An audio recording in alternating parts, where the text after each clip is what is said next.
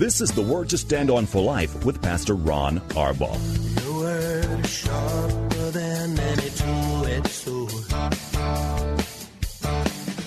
and it cuts deep into my heart. The Word to Stand On for Life is a radio ministry of Calvary Chapel in San Antonio.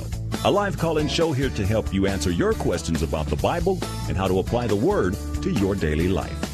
For more information on Calvary Chapel, visit our website, calvarysa.com.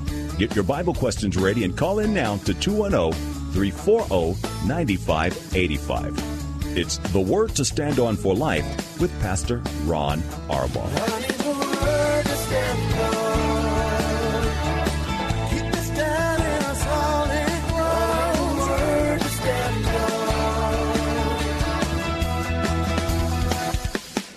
Welcome to the program. I'm Pastor Ron Arbaugh from Calvary Chapel in San Antonio, Texas. And as the announcer just said, this is the Word to Stand On for Life, a program dedicated to taking your phone calls and answering Bible questions, questions about stuff going on in your life. Anything and everything is fair game. Just call us at 210-340-9585. That's 340-9585. If you live outside the local San Antonio area, you can call toll-free at 877-630-KSLR. Numerically, that's 630-5757. You can email questions to us by emailing questions at calvarysa.com, or you can use our free Calvary Chapel of San Antonio mobile app. If you are driving in your car, the safest way to call is use the free KSLR mobile app. Just hit the Call Now banner at the top of the screen. Everything else is hands-free, and you'll be connected directly to our studio producer. Hey, I hope you have a good week, and as we get ready to go into a weekend, have a great weekend at church. We got a lot of stuff planned, believe it or not. We're having a baptism tomorrow. It's a small one. Our big event was canceled at the river, so we're going out to a private home, and some of the people getting baptized. I want to share a quick story with you.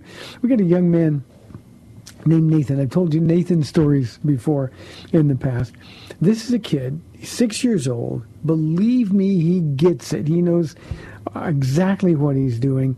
He really studies his Bible. He likes it when I test him and give him questions.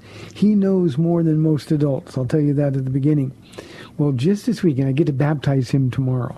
But it was, Paula was talking to Nathan's mom, and she let him know that this week Nathan didn't want breakfast. Mom fixed him breakfast before school, as of course she would. And Nathan said, "Mom, I don't want any breakfast this morning. I'm fasting." She said, "You're fasting? Why are you fasting? You need your energy." And he said, "No, I'm fasting because Jesus fasted." Now, that's just one kid who's grown up at this church, and his parents are doing such a great job. Nathan, I am so very proud of you, and I can't wait for the honor of baptizing you tomorrow. Thank you for that. Hey, I also want to mention one other thing. One of my, and I don't mean heroes in the sense of he's not an idol or anything, but one of the men that I look up so dearly to. I just got an announcement that he, yesterday actually, I meant to mention it and forgot, but Charles Stanley stepped down as the pastor of First Baptist Church in Atlanta, Georgia, after 50 years of faithful ministry. 50 years. Now, when I first got saved, I started watching Charles Stanley. Paula liked him. He was always big on lists. Paula likes lists. And so we would watch him all the time. And I was so enriched by his ministry. Well, we've been watching him, not continually ever since, but we've been watching him. And as I get older, I'm really inspired by these guys who've been doing it for a long, long time. And they're getting older. Charles Stanley is 88 years of age. He's an effective Bible teacher. He's still going to continue with In Touch Ministries, but he's just a guy who answered the call of God. He wanted everybody to know he's not retiring because he doesn't believe in retirement. He's going to continue with the In Touch Ministries portion of it, and he's going to serve God. He's going to serve God as best he can, but 50 years of faithful service. And I so admire him. He knew when the right time to step down was. It was certainly a decision that was hard to arrive at. It was a decision that was led by the Lord. But he wants to keep serving until it's time for him to go be with Jesus, and I have no doubt that he will. Might be a good time, especially for some of you who are younger in the audience.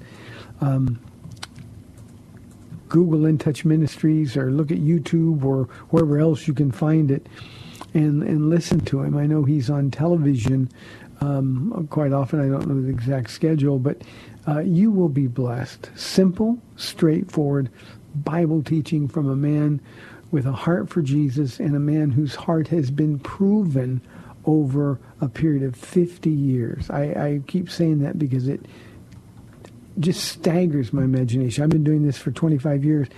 I told Paula when we heard about this, I said, no, I don't think I'm going to have another 25 years. And I'm probably not, but I want to be just as faithful in my last years as Charles Stanley was in his. So that could be your blessing for the weekend. Listen to Charles Stanley. You will be blessed. Okay, let's get to some questions that have been sent in, and then we will wait for your phone calls. This one is from Robert from our email inbox. Pastor Ron, I was listening to you on the radio this week, and you had mentioned that the Church of Christ practice infant baptism. I've attended multiple churches of Christ my whole life and have never witnessed that, nor has that been preached because it is not biblical. In every Church of Christ, the message of salvation is by grace alone. If a child wants to be baptized, he must be of an age to fully understand what being a Christian means. Could you be referring to the United Churches of Christ or the Church of Christ of Latter-day Saints? These are not affiliated with the Church of Christ. Can you explain further? Oak Hills Church, where Max Lucado ministers, used to be Oak Hills Church of Christ, and has never preached or practiced infant baptism. Very respectfully, Robert. Robert, very respectfully, let me ask for your forgiveness. I remember the call about infant baptism, and I was I included the Church of Christ at the end, and that was absolutely wrong. You are right. They don't practice infant baptism. My frame of reference was because they do believe in baptismal salvation, and I was aware that Max Lucado's church used to be the Oak Hills Church of Christ, but you are absolutely right. They do not practice nor teach infant baptism at all. My confusion, and I just simply misspoke, and again beg your forgiveness. It was the connection in my mind to a baptismal salvation. The churches that do practice infant baptism believe that deals with the problem of original sin. And, of course, they are wrong, but nonetheless. The one thing that you did say in your email, and I want to be sure I said it right, in every Church of Christ, the message of salvation is by grace alone. That I would take issue with, Robert, because they believe that without baptism, which is a work, a response to being saved by grace through faith. They teach that one must be baptized in order to consummate the salvation. And I don't think that is a message of salvation by grace alone. So other than that, I've got no issue. The idea of baptismal generation or regeneration simply is contradictory to the Bible. So, Robert, thank you for pointing out my error. I always want people to point out my errors on this program. And, Robert, not only did you do it respectfully, but you were right in your assessment. So thank you very, very much. Here is a question from Robert. He says, is there such a thing as a non-Trinitarian Christian? Robert, I guess there could be, only though at the beginning. For instance, if somebody gets saved, Jesus, the Holy Spirit convicts them, and somebody says, I believe in Jesus. There's a lot of people who don't understand the Trinity.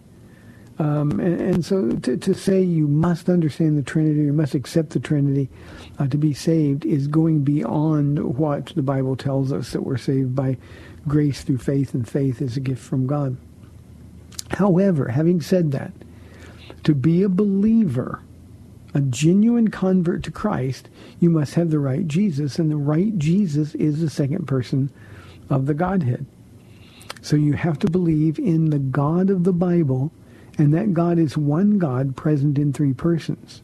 So a Trinity denier is certainly not a born-again believer. Somebody who says, well, I just doesn't make any sense to me. One Father, one Son, one Holy Spirit sounds like three gods.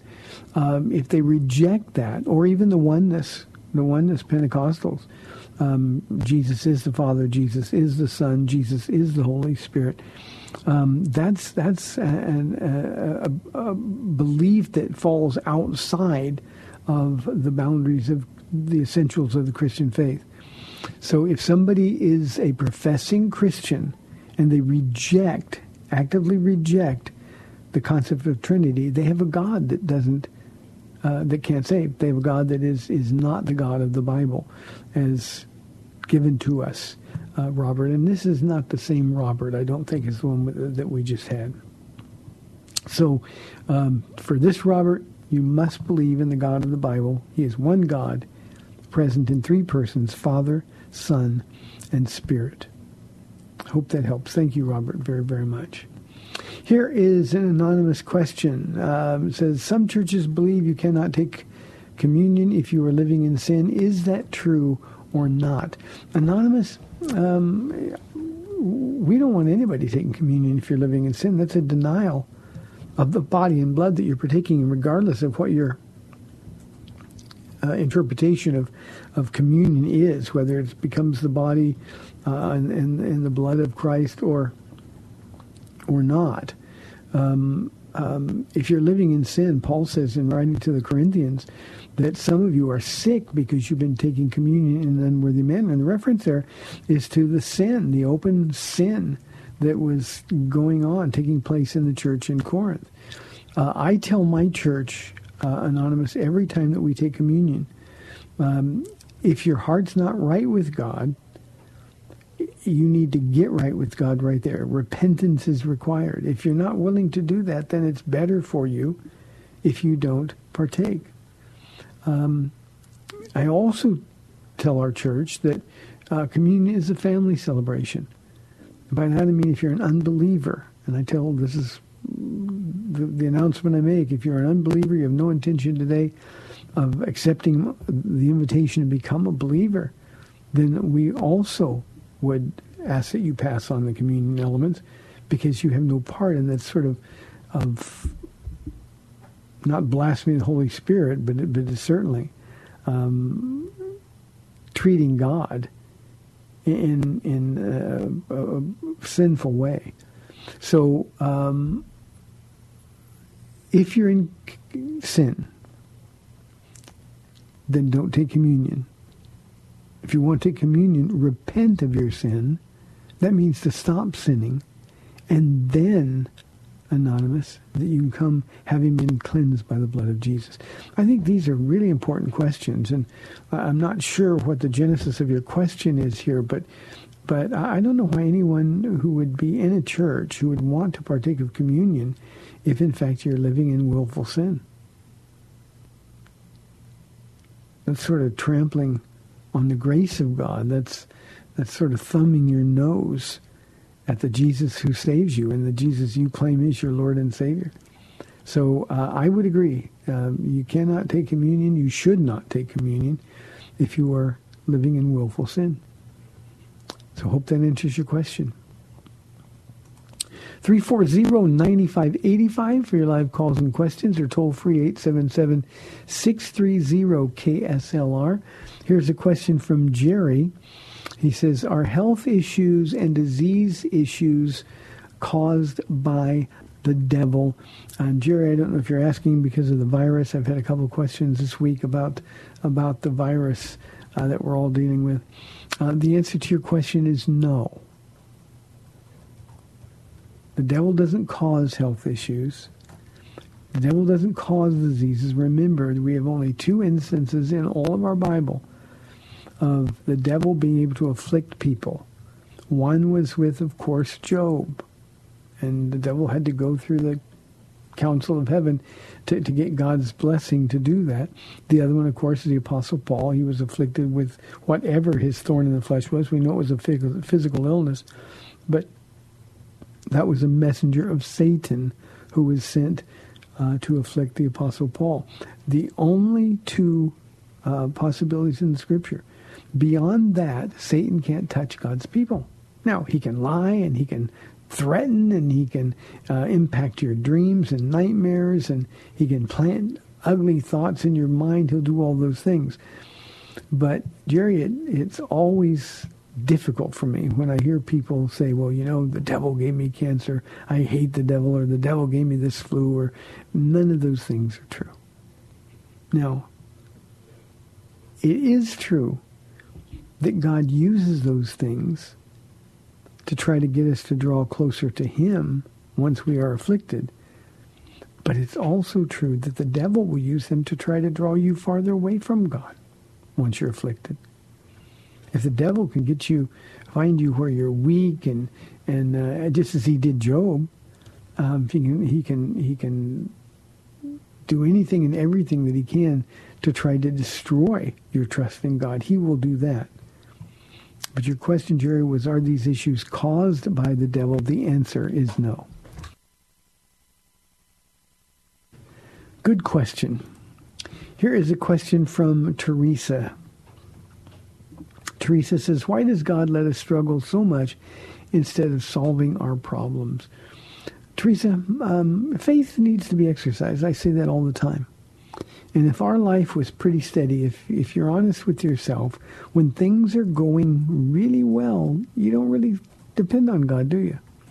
I mean, we're grateful that things are going well, but, you kind of get on your own, make your own decisions, do what you want to do. And sometimes God lets us struggle because we need to be drawn to him. When I am sick physically, Teresa, or when really difficult things are going on in my life, I want to move in closer to the Lord. I want to get so close to him that I can't miss him. I want to hear his voice. I need to be strengthened and encouraged. And sometimes it takes struggles for us to do that.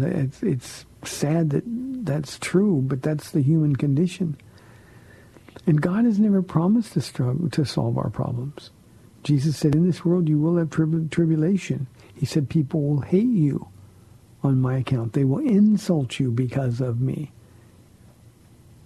And that's just the world that we live in. We live in this fallen world.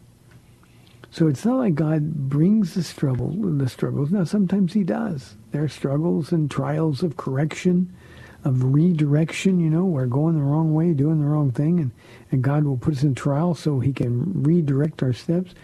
But for the most part, Teresa, the idea of a God who solves all of our problems, well, you don't find that God in your Bible at all. It makes sense to us. God, if you love me, you wouldn't let me go through this. But isn't that what Satan tried to tempt Jesus with? Jesus was hungry. He hadn't eaten in 40 days. Hadn't had any water in 40 days. And the devil waits until Jesus is at his physically weakest state. And he peers to him and said, look at all these stones. They look like bread. If God really loved you, then you could turn these stones to bread. And Jesus, of course, responded with the word of God. But, Teresa, the concept of God who just solves all of our problems and lets us live a life without any difficulty at all, there's no basis for finding that God in our Bibles at all. So maybe you're struggling right now, Teresa, so that you'll say, Jesus, what are you trying to tell me? What do I need to know? What do I need to learn from this? This is a good time for you to examine your heart. Paul says we're to do it daily anyway, but this might be the time for you to say, Jesus, why is my heart accusing you of letting me struggle? Why can't I trust that you're good? And then what you've already done for me is enough. You died for my sins. Isn't it enough, Teresa? So God brings us into places of difficulty so that we'll depend on him. You know what I find interesting about the temptation of the wilderness that I just referenced, Jesus' temptation? It was the very first thing that Jesus encountered after being baptized by John and the Spirit of God, the Holy Spirit, descending upon him in the form of a dove. The very first thing was being led into a wilderness to be tempted directly by the devil himself. Now, if God allowed his own Son to do that, why wouldn't going into these struggles with Jesus be the best thing for us as well? Not naive here. Nobody likes struggles. Nobody likes these kinds of trials. But it's in these trials where we really experience the daily grace of God to live. It's where we experience his sufficiency. In the Apostle Paul's case, he pleaded with God 3 times to let that physical thorn in the flesh, let this go, Lord, please take this from me. And 3 times Jesus said no, and his answer was the Father said no. 3 times. He said, my grace is sufficient for you. And Paul then understood the value of the trial. So Teresa, keep struggling, but let Jesus do the struggling. You just stay close to him. 340-9585. Here is a question from Roger. He says, can Satan influence our thought life? Most decidedly, he can influence our thought life. That's why Paul tells us that we're to take every thought captive and make them obedient to Christ. You know, good example, Roger, Romans 8:1, there's no condemnation for those who are in Christ Jesus. Well, we know that's true, but so often we feel condemned. We feel so guilty. Well, that's Satan who's making you think like that. It's Satan who questions the goodness of God. The question we just had, Teresa, I'm struggling. Why is God letting this? That's a question that comes from the evil throne of the devil. We've got to learn to identify those, but he can certainly influence our thought life. David was moved by Satan with God's permission now. But David was moved by Satan to number the troops of Israel. I think David's worst sin. But it was Satan who planted the idea. God sent Joab. Why do such a thing? But he didn't listen to God and went and did whatever it was the enemy wanted him to do. And so he influenced David's thought life. I've had a lot of experiences personally, Roger, where Satan's trying to convince me to do something that I knew was in contradiction to what God had already told me to do. I've seen Satan use other people to try to convince me that God wanted me to do something that I knew he didn't want me to do. And when that happens, you got to take those thoughts and just remember what's true. That's when we open our Bibles. That's when we begin to pray. And then we can take those thoughts captive and we simply strip the devil of any power that he has in our lives. So, yeah, he can influence your thought life. Another thing, Roger, Satan can do is influence your dreams. When they become nightmares, not always, but often, that's the devil. That's true in my life. So, yeah, Satan has the ability. I used to think of him like the big bad wolf. You know, he can huff and he can puff and he can threaten to blow our house down. But when our house is on the solid foundation of Jesus Christ, there's nothing he can do except try to scare us. And when we give in to fear, then he's empowered. And he's going to keep trying to influence your thought life. One other thought, Roger. How many times when you purpose in your heart to open your Bible, or you purpose in your heart to pray, and you start talking to the Lord, these horrible, evil thoughts come flooding in your mind? That's the enemy. He doesn't want you in the Bible. He doesn't want you talking to Jesus. So he's going to bring all these thoughts and fears and all kinds of things in your mind, things that you've been putting off for a long time. Suddenly there's an urgency, you better do this right now. He doesn't want you in the Word. He doesn't want you in prayer. And that's just Satan, once again, influencing our thought life. So yeah, it's real. He can do it. And we don't have to give in.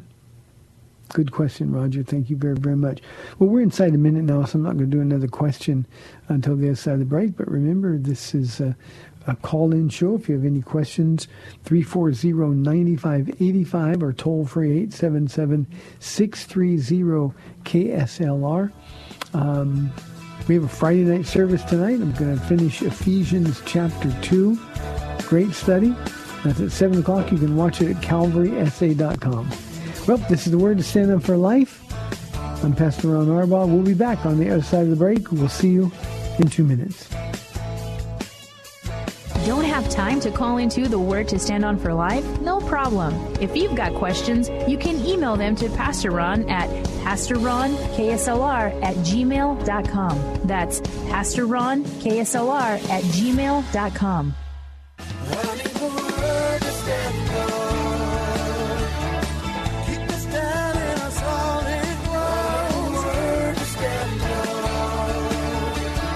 Welcome back to the Word to Stand On for Life. We're taking your calls at 340-9585 or toll-free 877-630-KSLR. Now, here's Pastor Ron Arbaugh.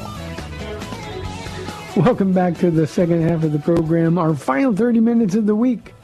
Here is an anonymous question. Pastor Ron, since Jews are God's people, I know they will get to heaven, but Jesus said he was the only way. Is that a contradiction? Anonymous, Jews are God's chosen people, but the only way we become sons or daughters of God is to be adopted in the family. So Jews are God's chosen people, but remember, that's Israel as a nation. He chose them individually for people to respond to the call of God. Then they've got to do that through Jesus Christ. So there's no contradiction at all.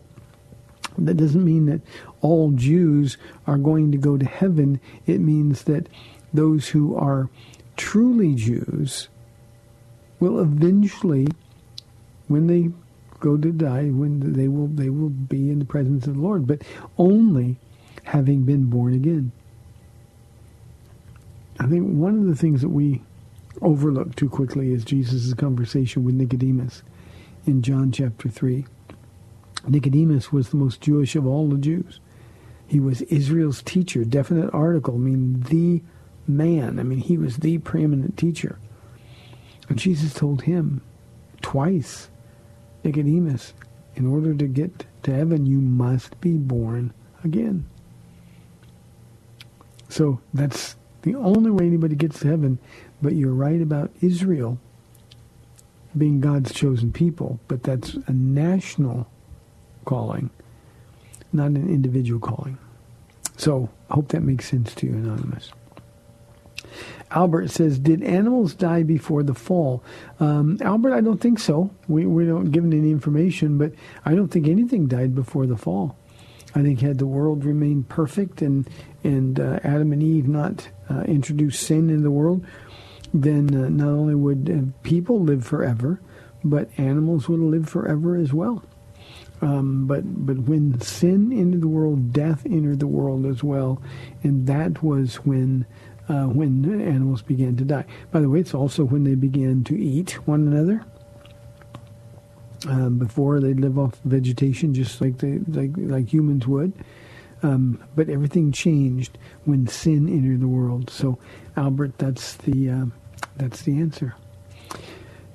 Jesse says, what does it mean that the dead in Christ will rise first? Is that about the rapture?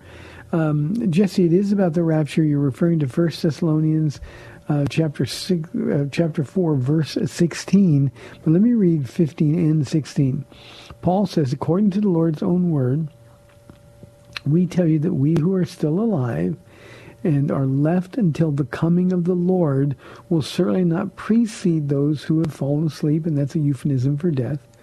For the Lord himself will come down from heaven with a loud command, with the voice of an archangel, and with the trumpet call of God, and the dead in Christ will rise first. So he is talking about the rapture of the church. Remember that in the background of both letters to the churches in Thessalonica was this rumor that had been circulating. One of the things about the early church, and we have to remember this always, Jesse, is that they really expected Jesus to return at any moment. I mean, you talk about a pre-tribulation rapture doctrine. They expected Jesus to come back. We who are still alive until the coming of the Lord. So they expected to be raptured. They expected to see the Lord. Now, with the dead rising first, all that is chronology. When the Lord comes down and we hear the trumpet call of God, we'll be caught up to be with him in the air. And the dead in Christ will, and maybe the best way to understand it is, will have already risen to be with him. So they precede us. In other words, he says to the Corinthians, to be absent from the body is to be present with the Lord. And at that moment, when we're in the presence of Jesus, those people will meet them when Jesus calls us up to be with him where he meets us in the air. And when we get to heaven, we're going to find out for that 7-year period of time, at the wedding supper of the Lamb, when we're being married to Jesus, we're going to find that the people that we loved on this earth who've died already have been there. And that's all that means. The rumor that was going around Thessalonica is that the people who died missed out. That's what the false teachers were saying. Well, what about, we expected to see Jesus, but my father died, or my brother died. And Paul's simply saying, don't listen to that. We already talked about this when I was with you.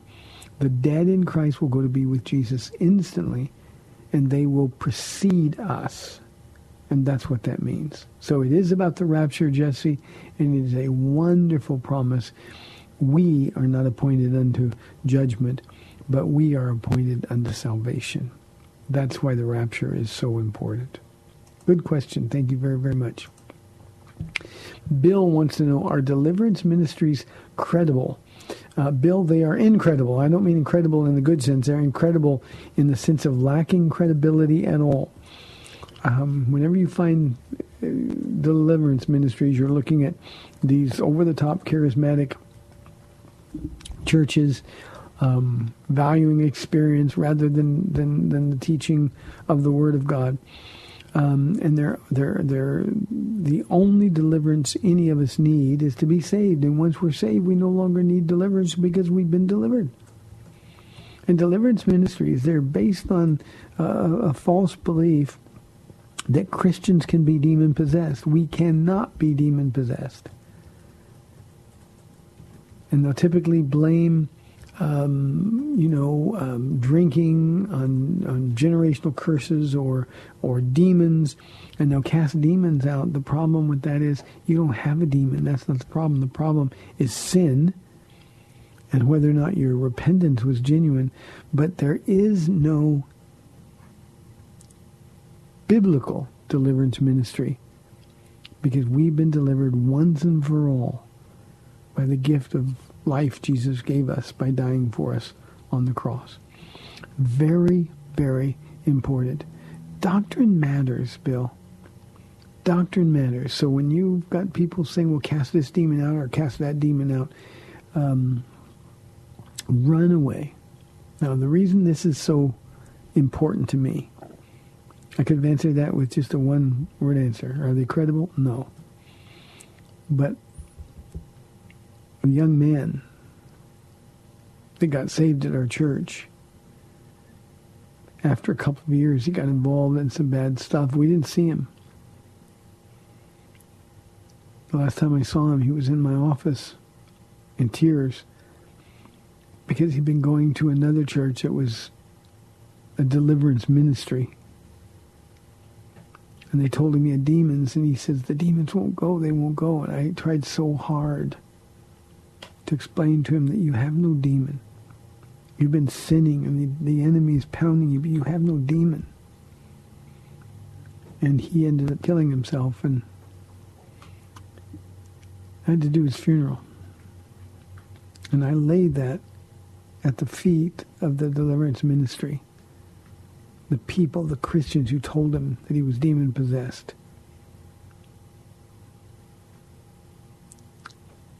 All these years later, it still breaks my heart. So, Bill, run away from him. Here's an anonymous question. Somebody disagrees with me. He says, I disagree with you regarding prophets being for today. I'm a prophet, and I know others who are. Well, here's your problem, anonymous. Ephesians chapter 2 says that the apostles and the prophets were, along with Jesus Christ, the chief cornerstone of the church, were the foundation of the church. In fact, I'm going to be teaching on this tonight, only I'm going to wait till next week to really get into depth on this. That the foundation church, the Greek is that has already been laid, and the church is being built in the continuous present tense. So when Jesus lays a foundation, 1 Corinthians 3:11 says, be careful of the foundation you lay. No foundation will be laid except for that which is already laid, Jesus Christ. He's the foundation. And anonymous, we always view this as Jesus standing in the corner of a foundation that's already been laid. To his right, he's got the apostles. To his left hand, he's got the New Testament prophets. And he says to the church, this is the foundation now for everything that we're going to build. So church, the foundation's laid. Now you're going to be built upon that strong foundation. And so, anonymous, if you claim to be a prophet, you have to be perfect in every prophecy. You can't be one of these guys that's just real general. There's something going on in your life. The Lord told me this, or the Lord said this. You got to be perfect. You can't have even one error in your prophecies. And I'm certain that's not the case, because there are no prophets. The office of prophet is closed. Now, there is the gift of prophecy, but that's just the telling forth of God's word. I exercise the gift of prophecy every time I open a Bible and teach it, because I know the Lord is using me to speak to other people's lives and deal with the things that they're dealing with in their heart. That's just the gift of prophecy. Sometimes God will give us a word of knowledge or a word of wisdom. That doesn't make you a prophet any more than having the gift of prophecy makes you a prophet. So, disagree all you want. You are not a prophet, because that would contradict what the Bible says. The prophets are subject to the spirit of prophecy, meaning you can't be in contradiction to the word. And I can promise you don't know others who are, because there aren't anymore. So you got to deal with what the Bible says. Ephesians chapter 2, beginning, I think it's verse 20. Let the Lord speak to you. That's why we're to be workmen, rightly dividing the word of God. And please, please, please, be really slow to speak into other people's lives. I would never want to say something like, thus saith the Lord, or the Lord told me to tell you this, because you're misrepresenting the God who loves them so deeply. So, sorry, you're not a prophet.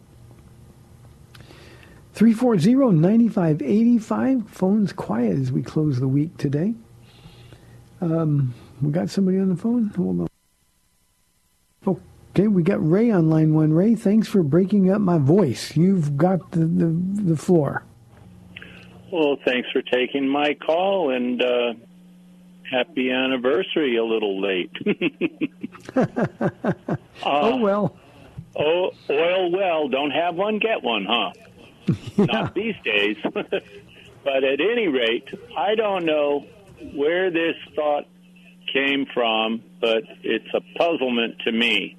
In the Garden of Eden, as they were naked and all the animals were eating vegetation, they weren't eating each other, correct? I believe you said that. Yep, that's right. Okay. I'm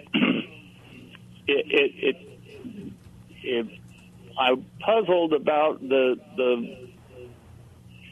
thing about the Bible saying the lion and the lamb will be lying down together. And when do you suppose that all these creatures that Noah had on his ark to save, I mean, how would we ever know before we get to heaven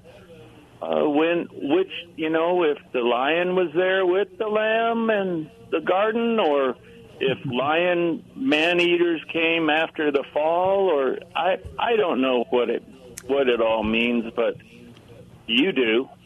So I'll listen on the air. Thank you, Ray. Appreciate the call. There's a simple answer for that. The prophecy of the lion and the lamb lying together is from Isaiah. You read the last chapters of Isaiah, and it's a prophecy of the millennial kingdom. So when Jesus returns to the earth, this is after Revelation chapter 19, and he establishes his kingdom, he's going to reverse the curse. And then once again, the little boy, it says, will play with the asp. The lion will lay with the lamb. And it's just Jesus reversing the curse. Things will be back. Now, the earth won't be as it was at Eden, but it will be as close to it as it can be for the 1,000-year reign of Christ on earth. And there will be no problem. The lion that would devour the lamb no longer will, because God is going to change everything. So that's at the 1,000-year reign of Christ on earth at the end of time. So in the beginning, there was no meat eaters. That all changed with the introduction of sin, but we will return again to that time when the animals will exist together in harmony, and it'll be a reversed curse earth.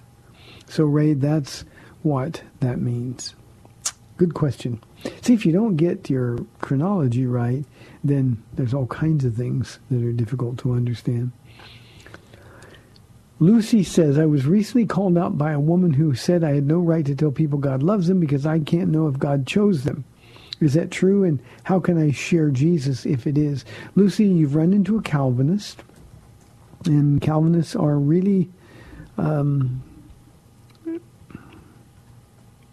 don't need to say that. I was going to be pejorative. Calvinists are wrong. Let me say that. They believe that God chooses arbitrarily. To one, he says, I choose you. To another, he says, I don't. That's simply not true. You can tell them God loves them because the Bible says, for God so loved the world that he gave his one and only Son, that whosoever believes would not perish but have everlasting life. You can tell them God loves them because God wants all men to be saved. He doesn't want anybody to be judged or perish. And the Calvinist is simply telling you the wrong thing. You know, a lot of Calvinists, now this isn't true of every Calvinist, but a lot of Calvinists don't evangelize for this very reason. But Lucy, as the Holy Spirit is sort of leading you here, giving you discernment, you know there's something wrong with not being able to tell somebody God loves them when the Bible says God is love. God loves everybody. He's unwilling that any should perish. And so that's the key to evangelism. God loves you. He has a plan for your life. And you share the gospel with them. But this woman was out of place. Doctrinally, she's wrong. And you need to stand up for yourself a little bit. Don't force a confrontation, but just tell her, look, the Bible says God loves the world. I'm going to tell the world that God loves them, and the rest of it is between her and her conscience. Calvinism is a dangerous thing, not heretical, but it sure is a joy stealer. When you can't share Jesus with people, man, that's tough. Here's a question from Edward. He says, I want to know, Ezekiel 38 and 39, is that before or after the rapture? Edward, people have been arguing about that for a very, very long time. I'll tell you what I personally believe. For me, the issue is fairly clear. Ezekiel 38 and 39 are events that happen after the rapture of the church. We're not going to see any of the events. That we're not going to know who the Antichrist is. We're going to be taken out of here. And then all of these things are going to come along. So I believe that Ezekiel 38 and 39 is after the rapture. Having said that, there are people that I admire, friends of mine, in fact, within our Calvary Chapel group of churches, who would take the other position and say that it's going to happen before the rapture of the church. I don't think so. Just for something to think about, Edward, I think the place to look, if you want to know we're getting close to the rapture in terms of the world scene, is look at Turkey and Syria, and we see things really getting scary in Turkey and Syria, and we're getting close to that. Then the rapture of the church is near. But the other nations that are going to be gathered in Ezekiel 38 and 39, I think that happens after the rapture of the church, and we won't be here. Thank you for the question. Here is a question with James, from James, rather. He says, I really struggle with Paul's teaching on slaves. I just don't get why he didn't demand their freedom. I know he wasn't a racist, but it seems unjust. James, in the ancient world, slavery had nothing to do with race. Slavery was an economic issue. In the Roman Empire, when Paul was writing, slaves outnumbered free men 4-1. That's how the Roman Empire was built, on the backs of slaves.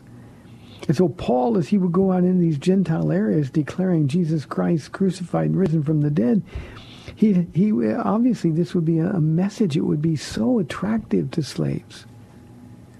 Paul would be talking about freedom.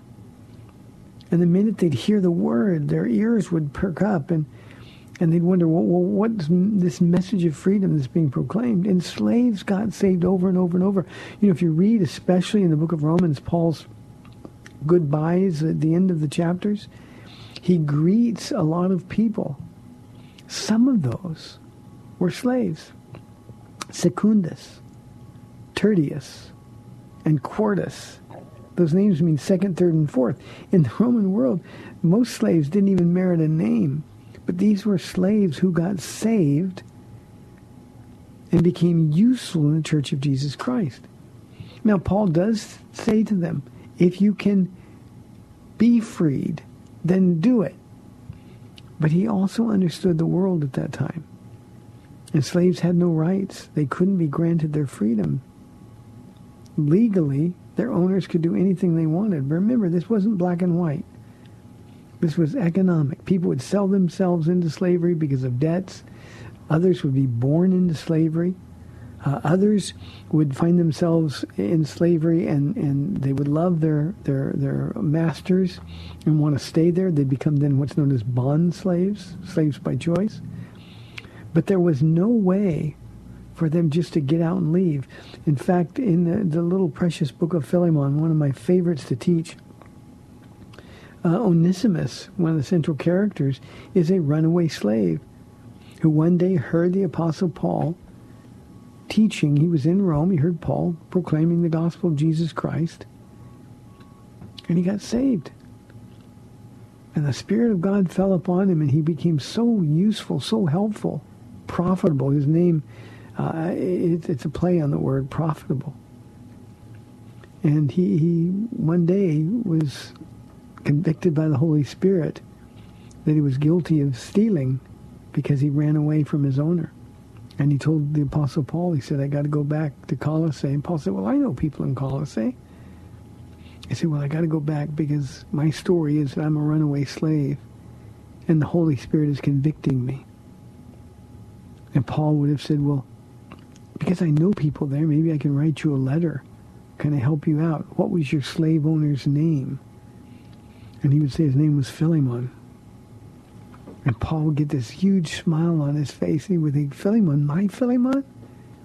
And then he would tell Onesimus that just like you heard my message and gave your life to Jesus, the same thing was true when I was in Colossae, and Philemon gave his life to Jesus.